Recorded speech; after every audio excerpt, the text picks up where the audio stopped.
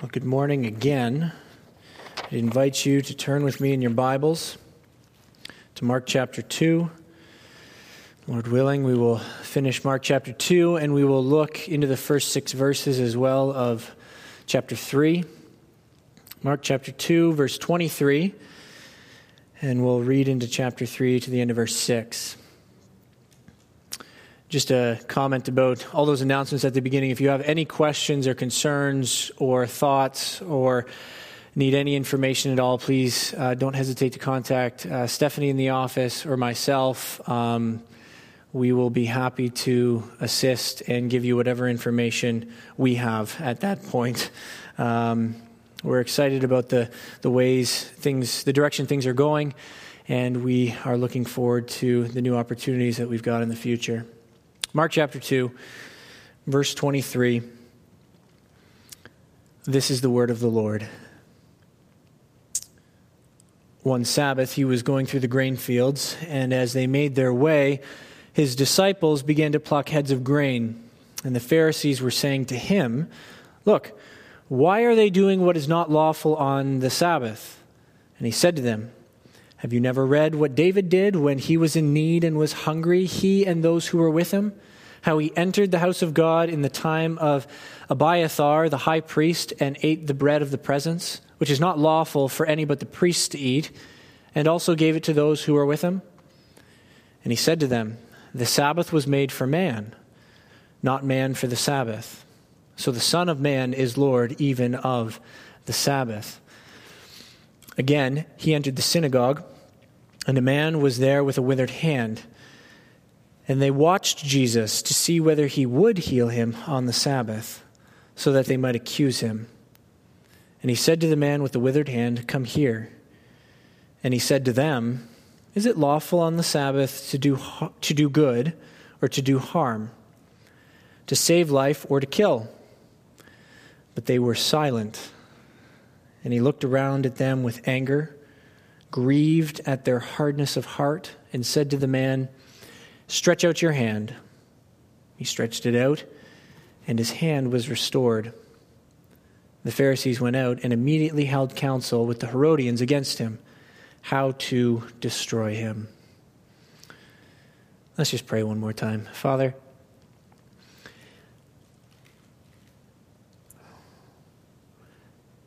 we pray lots on a Sunday morning, and I usually pray before we dive into your word, maybe partly out of habit. It's a good habit if that's part of the reason, but Lord, we recognize that if we are to get anything from your word at all, we need your help. If we are to understand anything, to grasp and comprehend anything in here, it's got to be by your help. And so we ask that by your Spirit, you would help us to see Jesus more clearly. Help us to see what he teaches. Help us to see how he taught from the Scriptures. Help us to see and understand and to believe who he is as Son of God and Son of Man. We pray that you would turn our hearts towards him and help us to follow him more fully. And it's in the name of Jesus that we pray. Amen. So this passage, this section this morning concludes a series of controversies that Jesus has had over the past chapter. Chapter 2 began with the paralytic, the forgiving of sins, the 4 men lowering him down, and the controversy between the Pharisees and Jesus. How can you claim to forgive sins? Then there was calling Levi, and there was eating and drinking with, having dinner with sinners and tax collectors. Jesus seems to be accepting and welcoming towards those who, by the Pharisees' definition, were unwelcomable, unacceptable according to their law, according to their interpretation of the law. And there was questions about fasting. Why doesn't Jesus fast? And there was what we looked at last week, the old garment and the new, the old wine skins and the new wine. And now this week it's controversy, and it's controversy over the Sabbath. So it's been stuff relating to, it's all been revolving around the topic of the law, particularly how the Pharisees saw and interpreted and understood what the law meant and what that meant for God's people.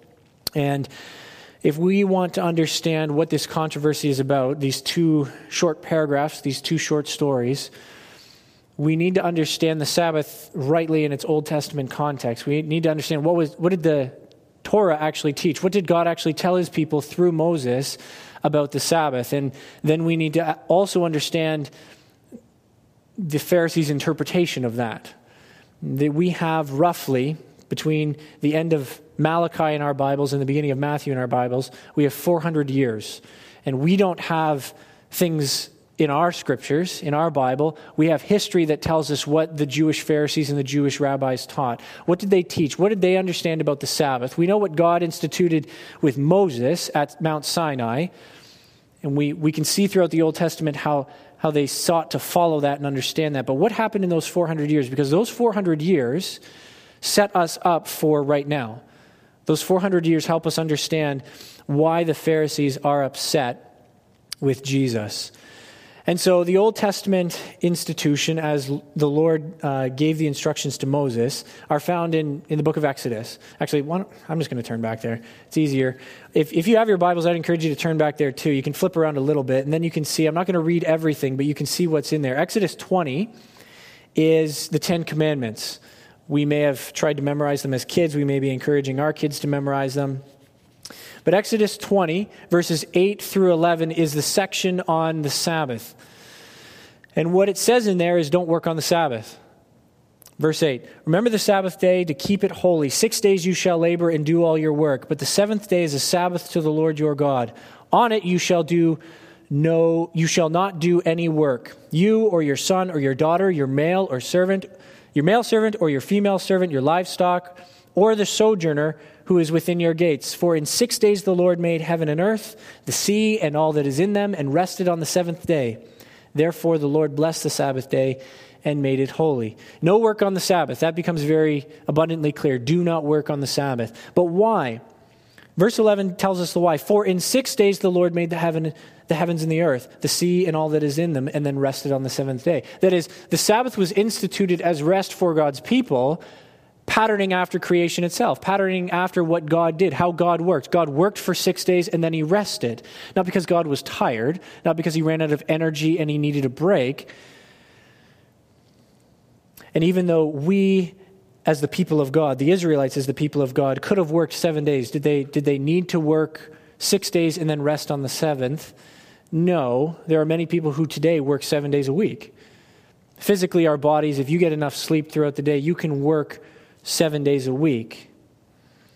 But it's patterning after God himself. And our work pattern is meant to reflect that we belong to the Lord and that we are sustained by him. On that seventh day, the Israelites were meant to stop working. You don't work on that day. Why? Well, you've worked 6 days, so maybe you've built up enough to build up for the seventh day. You work 6 days and you build up just a little bit each day. It's like working an extra hour at work every day, and then you can take a day off at the end of the week. Or I guess that doesn't work. We don't have enough days and hours. I don't know how regular hours work. I don't work regular hours. But it's not that. God said, you rest on the seventh day because on the seventh day, you need to completely and entirely trust me to provide for you. Resting, not working on the Sabbath day, that you had to trust God for provision. You had to trust God for protection. And there was no like, I've got a little bit in my back pocket and God's taking me the rest of the way. It's, no, you do nothing. You do nothing on that seventh day, and you trust God fully and completely to care for you. It was a reminder that we belong to God, that the Israelites belonged to him, and that regardless of how hard they worked, which was good, God instituted work before the fall. You work hard, but you recognize even on those days that you work hard, it is God that provides. What is the biggest proof and testimony of that? You take an entire day off. And even on that day where you do no work, you will still be provided for. You will still have what you need. God cares for his people. Flip over to Exodus 31. Exodus 31, verse 12 through 17. I won't read the whole thing. But there's another section on the Sabbath. Some more things are given there. And what we see primarily in this section is that there's the addition of the death penalty. That wasn't stated in Exodus 20, but we get that extra extra little bit. What am I looking here? 14, verse 14. You shall keep the Sabbath because it is holy for you. Everyone who profanes it shall be put to death. Whoever does any work on it, that soul shall be cut off from among his people. Profaning the Sabbath equals death. Then there's that qualification that follows afterwards. Whoever does any work on it, that soul shall be cut off from among his people. It means you're entirely separated. You are no longer recognized as being one of the people of God. You do not work. How serious are you supposed to take that command? Very seriously. If you do not take it seriously and you seek to profane what God has made holy, you shall be put to death. Verse 13 adds something else in there. You are to speak to the people of Israel and say, above all, you shall keep my Sabbaths, for this is a sign between me and you throughout your generations, that you may know that I, the Lord, sanctify you. The Israelites would have worked 6 days a week. The Lord has instituted all these different tabernacle, temple, religious rites and ceremonies, sacrifices, incense, oil, offerings, all these different things, grain offerings. They've got all of these different things that are meant to help them relate to God. Make them acceptable in some capacity, in some way, in the presence of God. You have sinned, therefore something needs to be done. You can't stand before God on your own feet. There needs to be atonement. There needs to be something that takes place. And verse 13 highlights the fact that you can do that 6 days a week. You can do all those things that you think are actually making you right before God. But this reminder of verse 13 is that the Lord sanctifies alone. You don't sanctify yourself. You can work as hard as you want 6 days a week. And on that seventh day where you do nothing, you are more sanctified on that seventh day resting in God than you are 6 days working by yourself. You are no closer to holiness, no closer to righteousness on the basis of what you do. It is God alone, the Lord, sanctifies. Flip over to Deuteronomy 5. This is, of course, as I'm sure most of you know, this is the re-giving of the law. Exodus was before, as the people were being led out of the nation of Egypt, there was the great Exodus. That's why we call it Exodus. And then they sinned going into the promised land. They didn't listen to the Lord. They didn't listen to Joshua and Caleb. They were afraid, and then they decided, no, we're going to do it, even though the Lord said, don't do it. And then they spent 40 years wandering in the desert. Deuteronomy is the re-giving of the law after those 40 years as they are finally entering the promised land. Deuteronomy 5, verse 15, you shall remember that you were a slave in the land of Egypt, and the Lord your God brought you out from there with a mighty hand and an outstretched arm.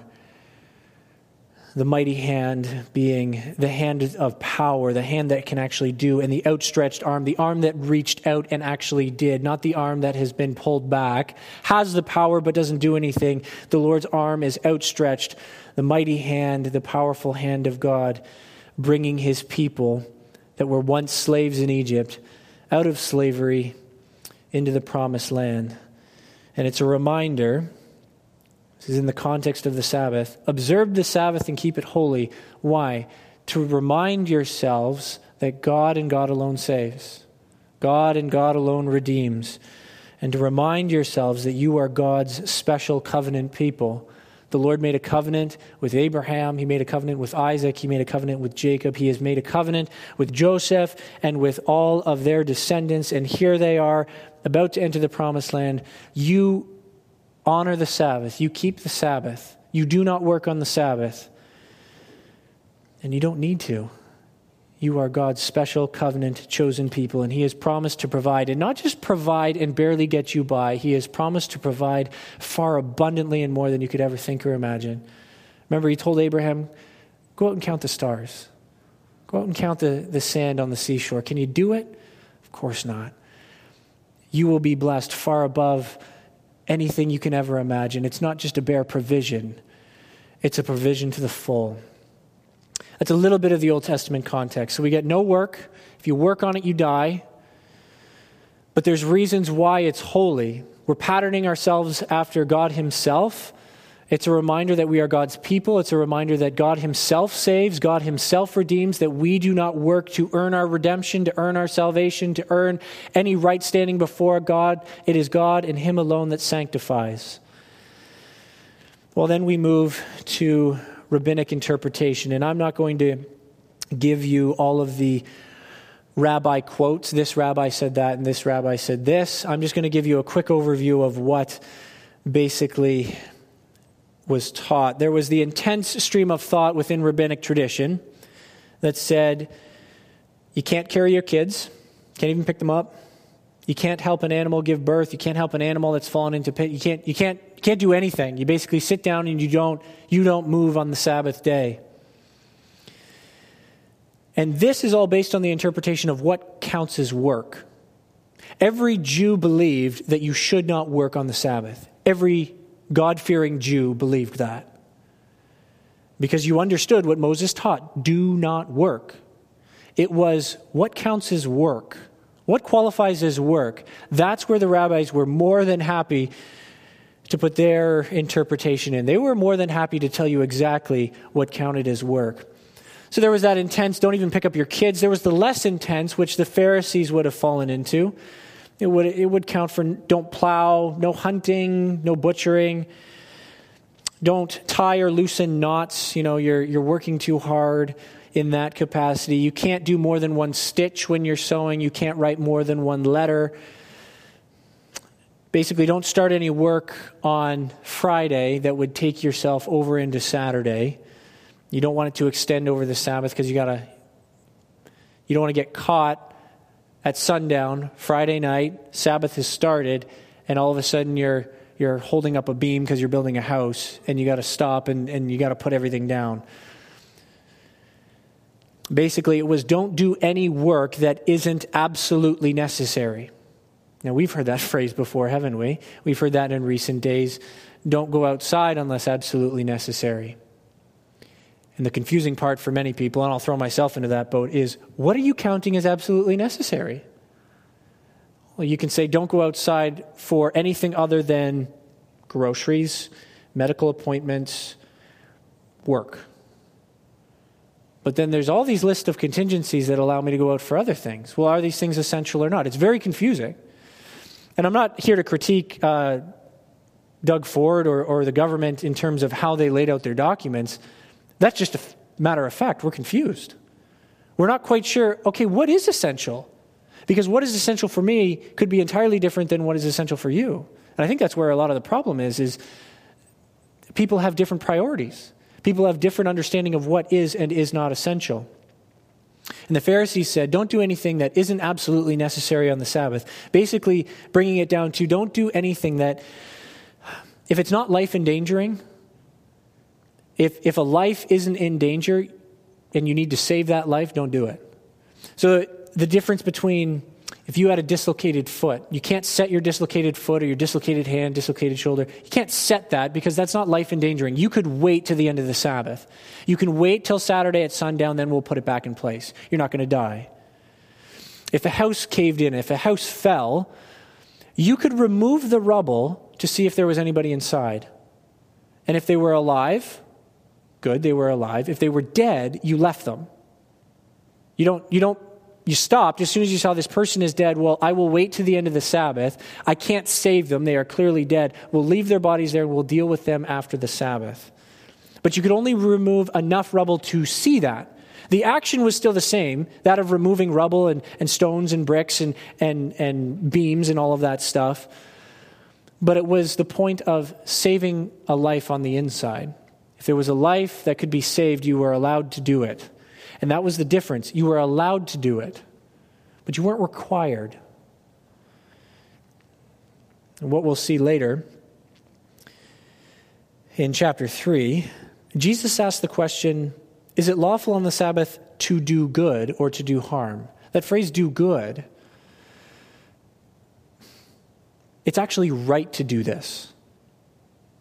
The Pharisees allowed certain things, but they didn't say it was necessary. It was right to actually save life on the Sabbath. They allowed certain things, but they didn't recognize the absolute necessity of some things that happened on the Sabbath.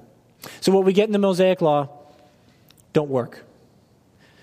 And the Pharisees determined what was considered work. And that's where we're at as we come to Mark chapter 2, verse 23. One Sabbath, he was going through the grain fields.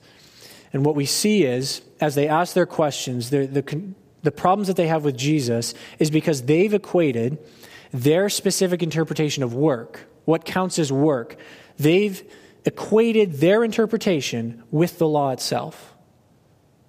The law says, do not work. If you work, you should die. And they've equated that with, if you sew 2 stitches, you are worthy of death.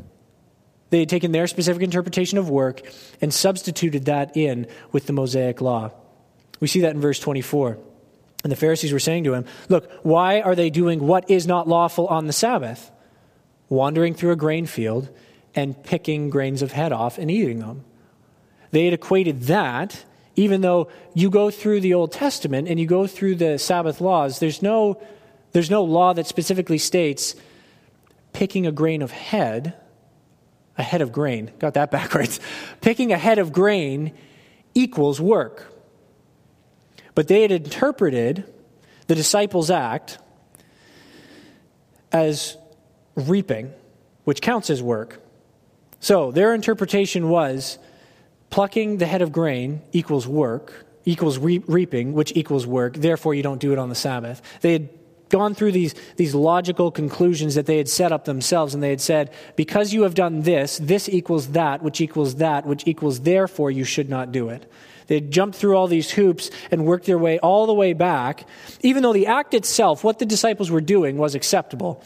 According to Deuteronomy 23, verse 25, it was acceptable for you to walk through anybody's field within Israel.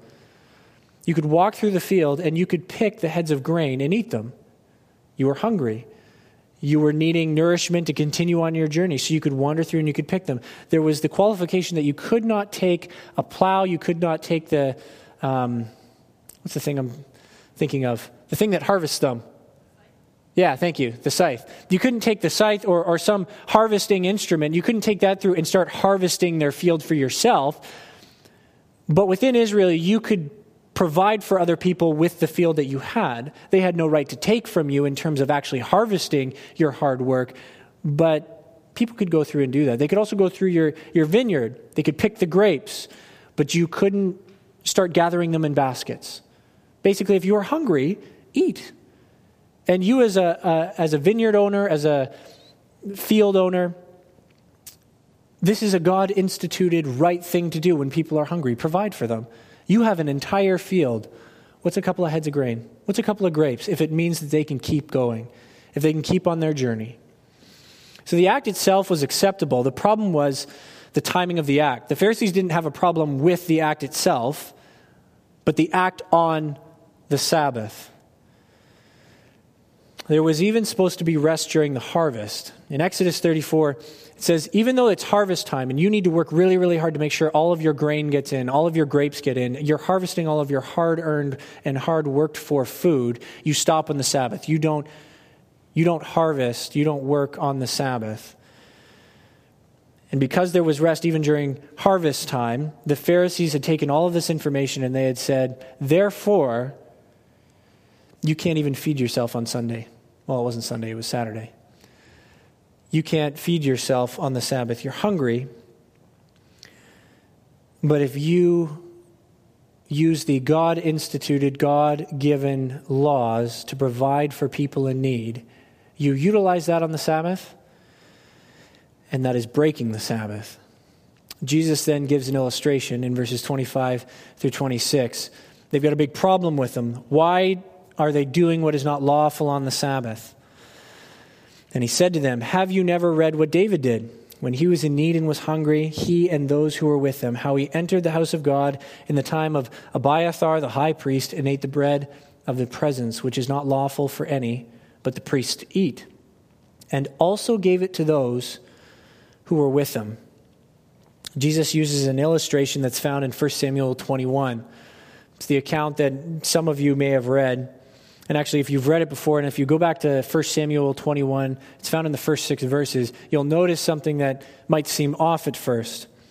Jesus references Abiathar. But in 1 Samuel 21, Abiathar is not the one that gives the bread. Abiathar is not the high priest at the time of David coming and eating the bread. It's Ahimelech. Ahimelech was Abiathar's father. So there's Ahimelech. Abiathar will become high priest shortly after. He will become the high priest that is actually famous during the time of David. That is, when you say King David, you say, who was the high priest during the time of King David? Abiathar. Who was the king during the time of the high priest? Abiathar. David. So there are people that want to say, well, Jesus got it wrong, or Mark got it wrong, or Peter, who is relating these conversations to Mark, he got it wrong. Somebody got it wrong along the way because it's Ahimelech, not Abiathar, who gives the bread. And it seems likely because Jesus does not say that Abiathar gave him the bread. Ahimelech gave him the bread. He just says, in the time of Abiathar, the high priest. Ahimelech was not very well known. Aside from that little passage in 1 Samuel 21, he's just not famous. He's in there, but he's not well known. And this is roughly 1,000 years later. So who do you reference when you're trying to get people to remember the time frame, the timing of what happened? You use the more famous individual. In the same way that we even do this with Jesus himself. During the time of Jesus, this was true, or this happened, or these things took place. But we can use that. Jesus lived from this time to this time on the earth. He was on the earth during a certain time frame. And yet, that kind of extends a little bit before and a little bit after. During the time of Jesus, we're using that as a phrase that basically says, go back 2,000 years during that time. Most scholars, and I think I would agree with them, they're just saying, Jesus is saying, go back then. Remember that time during Abiathar, the high priest, the famous guy back in the Old Testament during the time of David? Yeah, that high priest, and he was a good high priest. Remember that guy? Well, David did something during that time. That's all that's going on. It's a dating reference for a more well-known priest to help us understand, okay, go back to that time. So you're talking about David. Okay, we get that, but when? Because David lived a long time. We're going back that far. We're going back to that time period. And the point is not who the priest was. That's not the point that Jesus brings up. That's not the point that Mark is communicating as he relates Jesus' words. The point is not who the priest was, but what David's actions were during that time. What did David do? What did David lead his followers to do? And also gave it to those who were with him. David did something that, according to the law, was unacceptable. David did something unacceptable according to the law and made his followers do the same. But the usage of the bread, nourishment, food, David was on the run. David was running from King Saul. David and his faithful followers were running away. They were seeking shelter. They were seeking to be far away from Saul because Saul wanted to kill him. He's on the run. He's got no food. He's got no supplies. He's got nothing. And so he comes to the high priest and he says, I need help. I need nourishment. I need food. And the bread of the presence was only supposed to be eaten by the high priest himself. And Ahimelech, he gives some qualifications where he says, well, if you haven't slept with any women, then you can have this. Some discussion, is he bending the rules here? Well, if you're clean in this capacity, if you haven't made yourselves unclean in some capacity, then maybe, yeah, that would be acceptable and okay. Regardless of Ahimelech's intentions, David knows full well that he's not supposed to eat the bread. That was pretty obvious. David knew very clearly that bread was for the high priests, for the high priest and the priests, for them alone. But David says, give that to me. I'll take that. The high priest does. And Jesus vindicates David. Jesus says that was right. That is, Jesus says David didn't break the law. David didn't do something that was wrong. Jesus doesn't say, well, he did that. And yes, he did break the law, but it was acceptable. In the same way, I remember when Naomi was about to be born, I had dropped Candace off at Guelph Bible Conference Center. They were doing youth camp. I think it was youth camp that week. And they were doing youth camp. I came to the office, and it was about 20 minutes later, I got a phone call saying, you need to come pick up your wife. She's about to give birth. I mean, what do you mean she's about to give birth? Like right now. Like, well, drive her to the hospital and I'll meet you there. Don't you realize the hospital's on the other, like in between us and the camp? And so I had to race over to pick up Candace to get her to the hospital so that Naomi could be born. And on the way over there, I blew through a couple of red lights. Now, I slowed down. Maybe I shouldn't be saying this. This is being live streamed. I slowed down because I didn't want to T-bone somebody. But I did not stop and wait at the red light for it to turn green. I slowed down and I made sure nobody was there, but I was going to get to that place to pick up my wife because Candace needed to get to the hospital. I broke the law.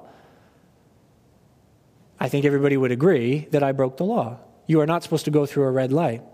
I was speeding in a zone. I broke the law. Now, what people will say is, yes, but that was an acceptable exemption. Maybe some people disagree with that. But I think a lot of people would go, yeah, you ran the red light, but it was for a good reason. You didn't do it just because you were trying to flaunt and break the law. You did it because there was a greater need on the other side of this law. That law was keeping you from doing something that was needed, that was necessary. And Jesus doesn't just say he broke the law, but there was a good reason for doing that. Jesus actually says he was right in doing this. It was good and acceptable for him to do this. It was right. That is, the nourishment of David and his men is proven to be lawful. It takes priority over the do not eat the bread, and this is for the priests only. And then Jesus explains what he just used in his illustration, verses 27 and 28. And he said to them, the Sabbath was made for man, not man for the Sabbath. So the Son of Man is Lord even of the Sabbath. The Sabbath was made for man, not man for the Sabbath. That's the creational order. That is, man was created first, then the Sabbath. The Sabbath was instituted on the seventh day. Adam and Eve were created before that. So creationally, in the creational order, that makes sense that Adam was made first and the Sabbath was made afterwards to be beneficial to Adam and Eve, to be beneficial for the nation of Israel. It's the creational order, but also the relational order. Who serves who? Who's actually wearing the pants in the relationship? Who gets to take charge? Well, it's man. The Sabbath was made to serve man, not the other way around. The Sabbath was not made to be over top of man, to be keeping man within a box. It was actually made to serve, to bless, to make more fruitful. He created the Sabbath, that is, God created the Sabbath, not as a hindrance, which is how the Pharisees had seen the Sabbath for so long. There's so much you can't do. Don't do that. No. You're not supposed to do that. That misses the entire intention of why God created the Sabbath to begin with. The Sabbath was not created to pin man down. It was created to bless, to help you as humanity flourish. And then in verse 28, so the Son of Man is Lord even of the Sabbath. The Son of Man, Jesus, God himself, he created the Sabbath. Jesus created the Sabbath. And because he created the Sabbath, he's of course Lord over the Sabbath. He's Lord over what he created. And therefore, he has the right to define what is right and what is good to happen on the Sabbath. There would have been those that looked at what David did and would have said, no, David shouldn't have done that. I know he was hungry. I know he was on the run. And I know Saul was in the wrong, but David should not have eaten that bread. And there would have been Pharisees who would have condemned David for that act. Jesus says, don't you see that what David did, not just providing for himself, but providing for his followers, providing for the people who had put their trust and faith in him, that was right. And Jesus is putting himself in the place of David. He's saying, I'm just like David. And David being a messianic form in some sense, being the king in the Old Testament that everybody identified with and wanted to follow.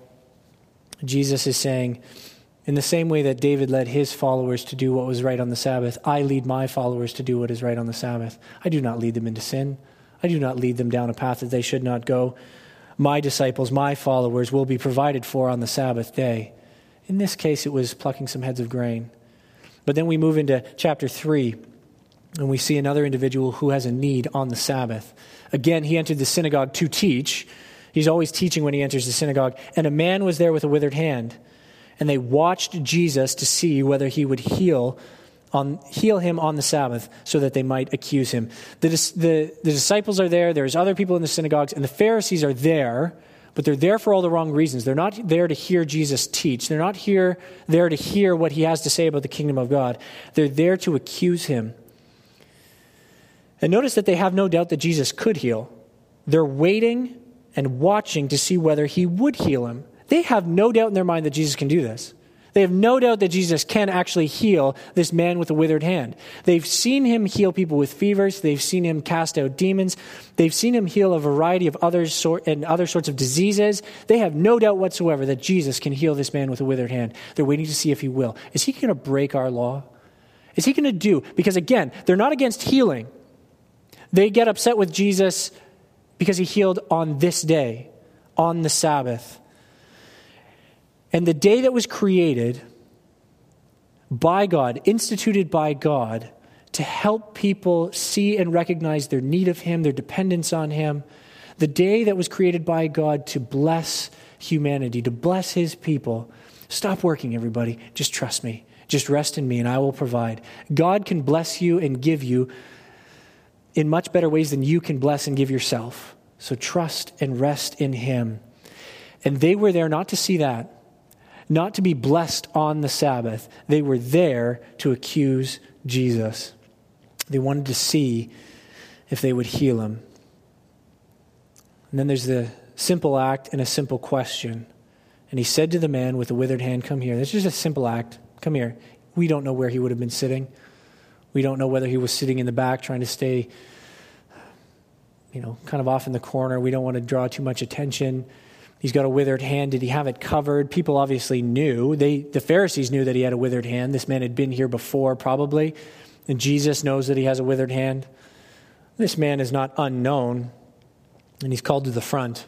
Most people are terrified at being called to the front. We're terrified of being called to the front in class when we were in school, and maybe in more capacities we are terrified when the pastor asks you to come to the front and stand for an illustration. Nobody likes that. But he says, come here. And then he turns and he says to the Pharisees, is it lawful on the Sabbath to do good or to do harm, to save life or to kill? It's a simple question. There's the simple act of this man coming forward, and he's standing there with his withered hand in front of them. And it's a simple question of, is it good? Is it right? Is it lawful to do good on the Sabbath? It's a yes or no answer. Is it lawful to do good or to do harm? Well, clearly doing harm is wrong in any context, not just on the Sabbath. Is it lawful on the Sabbath to save a life or to kill? And they fail to recognize the justness of what Jesus is going to do. The question that he's posing, because they know what's going on in Jesus' mind. They're not prophetic in that sense, but they know that, we've seen Jesus act before. He's probably going to heal. Jesus knows their hearts. And he knows that they fail to recognize the rightness, the justness, the goodness of healing on the Sabbath, of restoring on the Sabbath. This man needed Jesus to act, needed Jesus to heal. The Pharisees said, that's good and fine. Jesus, you got 6 other days in the week to do it. Jesus, you do your work on those 6 days. Only God does things on the Sabbath. And what Jesus is doing by working on the Sabbath, he is working on the day that only God was allowed to work. And he is doing something that only God was able to do. And they failed to see it. He's setting them up perfectly for them to declare, just like Thomas does at the end of the gospel, my Lord and my God. This is who you are. We now see and understand who you are. Your pronouncement of these things and your implementation of what you've just said, we now see who you are. And they failed to see that they actually need Jesus to work on the Sabbath. They're condemning him and accusing him of working on the Sabbath. But as God, as King of Kings and as Lord of Lords, they need this man, Jesus, to stand before them and work on the Sabbath, because God is doing his work of restoration every time that people rested in him. And people, the Pharisees, needed to recognize that they needed to rest in him. Well, verses 5 and 6, we see the difference between a righteous anger and an unrighteous anger. We see Jesus' response, and he looked around them with anger, grieved at their hardness of heart. This is the only, I think, if my memory serves me correctly, this is the only passage in the Scriptures that explicitly states Jesus was angry. Now, what about Jesus clearing out the temple? It doesn't say that he was angry. We can infer, imply, assume. We can guess. One of those terms. Pick one of the. Now, we can guess that Jesus had righteous anger and righteous indignation towards those in the temple as they were basically stealing from people, as they were charging people, as they were doing their den of robbery things in the temple. But it doesn't actually say that Jesus was angry. This says that Jesus was angry. And what is he angry about? He's grieved at their hardness of heart, their inability, their unwillingness to see, and their failure to see the true purposes of God, the true intentions of God behind the Sabbath, blessing, healing, restoration. They don't see it. And that results in Jesus' anger and grief, sadness.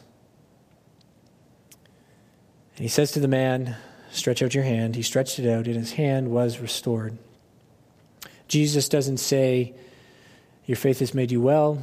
He doesn't say, "Be restored." He says, "Stretch out your hand." He doesn't touch the man, as far as we can tell. We're just told that the man reaches out. Jesus says nothing more. He does nothing more, and the man's hand is restored. Healed. Made right. Fixed because of what Jesus did on the day that only God was supposed to work.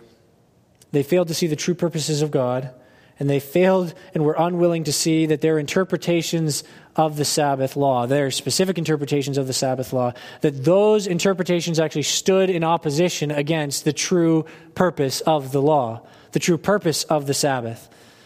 To heal, restore, and bless. They said, no, do nothing on the Sabbath. Nobody does anything on the Sabbath. And they would have looked back at Exodus 20 and said, see, God even rested on the Sabbath. And they might have even accused God himself of stopping to work on the Sabbath. And they failed to see that what they were doing, what they were saying, what they were teaching was actually contrary to what Jesus was saying the true purpose of the law was. And then they go out. The Pharisees went out immediately, held counsel with the Herodians against him, how to destroy him. Jesus poses the question, is it lawful to do good or to do evil? To give life or to kill? They are unwilling to say what is obviously true, that is to do right and to give life. They are unwilling to say that. And then they go out, and on the very same day that they've accused Jesus of doing what is not lawful, they go out and do what is clearly unlawful. Scheme to destroy, scheme to kill. They fail to see that Jesus has set them up perfectly. If you don't answer rightly, you've doomed yourself. And they go out and seek how to destroy him. Not just kill. Some translations say kill, that is true. And certainly within destroy, there is that idea and that understanding of kill. But destruction is something greater than that. There's TV show Sherlock. Has anybody seen that? Benedict Cumberbatch and Martin Freeman? Yeah. Modern day retelling of Sherlock Holmes. And in one of the seasons, I can't remember which one, but they're up against James Moriarty, Jim Moriarty, as he is in this series. And they're confronting him, and Jim Moriarty is telling Sherlock and Dr. Watson, you need to back off. Stop coming after me and the things that I'm doing, or I'm going to get you. And he actually says, you need to stop. And Sherlock says, or what? You're going to kill me? And Jim Morty says, no, I'm not going to kill you. I will burn you. I will burn the heart out of you. I will destroy you. And what we'll see, sorry for the spoilers here, but in the next season, what happens is Jim Moriarty has now set up something to actually destroy everything that Sherlock stood for. He's dismantled Sherlock as a detective, as a good man, as somebody who does right and actually helps people. He turns him into a fraud. He destroys everything that Sherlock stood for to the point where Sherlock can't show his face without people accusing him of actually doing wrong. Jim Moriarty didn't want to just kill Sherlock. That was too easy. You dismantle and destroy the man and everything that he stands for, and that will do the work for you. They want to destroy Jesus. They don't want to just kill him. Yes, that's on the docket. That's on the to-do list. They want to destroy everything that Jesus stands for. They want to destroy this new teaching. They want to destroy this new man who teaches with an authority that nobody's ever heard before. We need to figure out a way to destroy this guy and what he stands for. Yes, we'll kill him eventually, but we need to convince everybody that what he does is actually evil, not right. That though he claims to not just work for God, but be God himself, and he's given many good evidences of that, we need to destroy and overturn everything that he is saying, or we will lose all control, we will lose all power. They want to destroy Jesus. The Pharisees failed to see that although they observed the Sabbath according to their interpretation of the Sabbath, they failed to see Jesus and his interpretation, his definition, his understanding of what was going on as true and right and good. And the question at the end of this, I think, is rightly asked, why do we not observe the Sabbath as instituted under the Mosaic Law? We read what was in Exodus and Deuteronomy. We don't do that. Okay? And we're not going to do what the Pharisees do. Okay?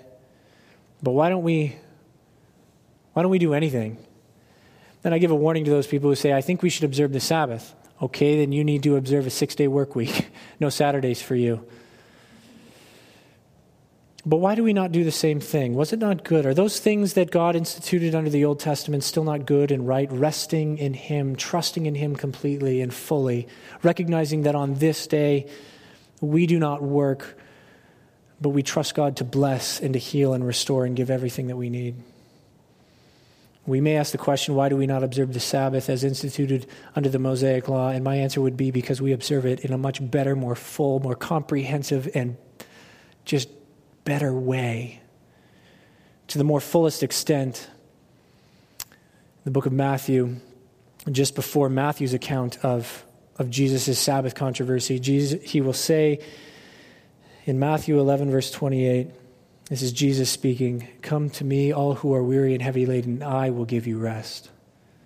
Rest is no longer found in a day, it's found in a person. It's not found in a specific time because time comes and goes and it is always changing, but it's found in a person who is always there, who is always willing, who is always going to restore, who can always heal, and it will always be the right time for him to do those things.